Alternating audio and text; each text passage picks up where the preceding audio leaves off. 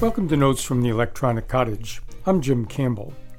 It's no secret to anyone that COVID-19 has affected our daily lives in myriad very important ways, one of which is how we shop.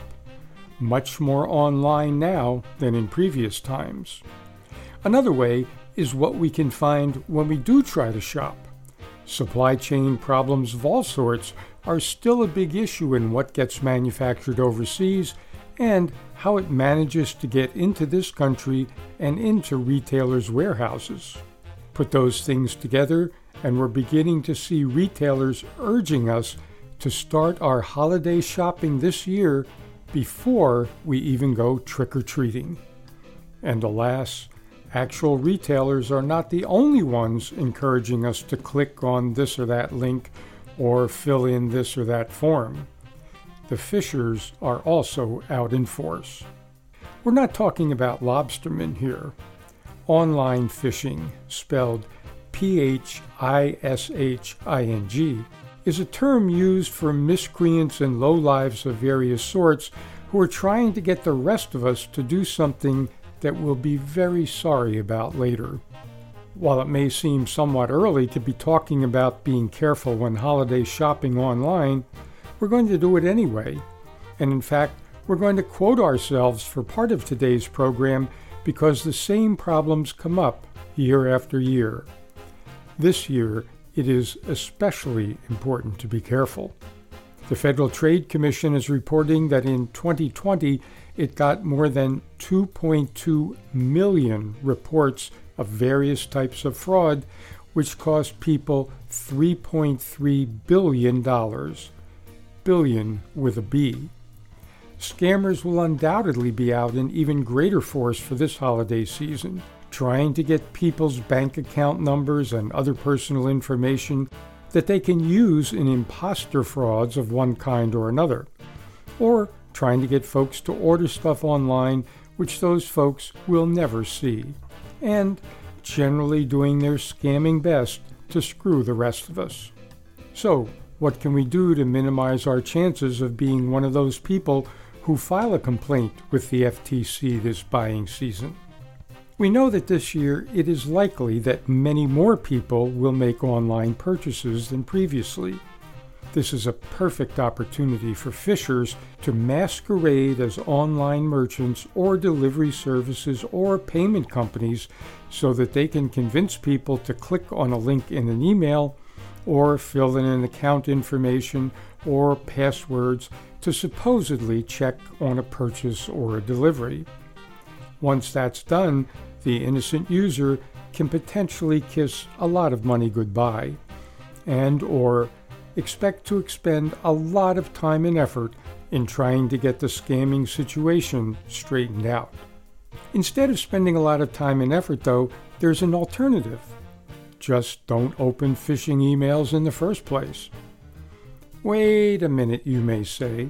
Didn't you just point out that these lowlifes are pretending to be legit companies? How are we supposed to know if we're missing a real notice of delivery or some important change to our online purchase order? A very fair question, and one that fishers are counting on users to ask themselves. So, here are a few hints that we can use to save ourselves a world of trouble. The first question is, did I actually buy something from this company? In the holiday rush, we may see an email that's supposedly from Amazon or Target or Walmart or whoever that might say something like, confirm your order, or maybe order update. Before that itchy finger clicks on the email, ponder a moment and check, is the supposed sender's name spelled correctly, or does it have an extra letter or a misplaced letter that's easy to overlook with just a quick glance? If the sender's address looks the least bit incorrect in any way, don't open the email, mark it as spam, and get rid of it. Next, ask, did we actually order something from that company? If so, how long ago? The chances are, upon reflection, we might realize that we never did place an order with that outfit, even though it seems like a household name. One of the common phishing tricks is for lowlives to pretend that they're the post office, or FedEx or UPS or Amazon Delivery and make some reference to a delivery problem in the subject line. If we've placed an order with an online company and haven't received it yet, our first reaction might be to automatically click on the email and see what's going on.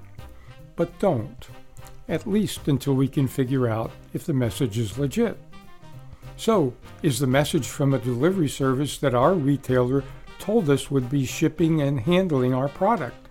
When our item was ordered, the retailer indicated which shipping service they would use, when the order should arrive, and many retailers also provide a tracking number. If the supposed email is not from the proper shipping company, mark it as spam and get rid of it. Even if it is from the correct shipper's name, take a moment and go to the receipt for the original order and check if there's a tracking number on it, or a tracking link from the original order.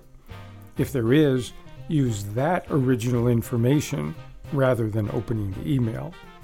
But suppose we can't find the original order receipt. What then? Should we just open the email message and take our chances? Well, that wouldn't be our advice. Here's what we would suggest instead. It requires an extra step, but it really is worth it. Most email programs have a way to show the real address that a message actually comes from. A clever crook can put almost any address in the sender line in an email, but it's much more difficult, though not impossible, to spoof an original IP address. If a person uses Microsoft Outlook as an email program, for example, by clicking once on an email message to select it, then right-clicking and selecting View Source, we can see the real address that the email was sent from without opening it. And the odds are, if it looks the least bit dodgy, it will probably have some originating address that has nothing to do with the supposed delivery company or a bank or a retailer. If a user has a Google Gmail account, look for the Show Original command in the drop-down menu under More in the right hand of the Gmail window before opening the message. Other email services will have something similar. Take a moment and find out how to see who is really sending that email message.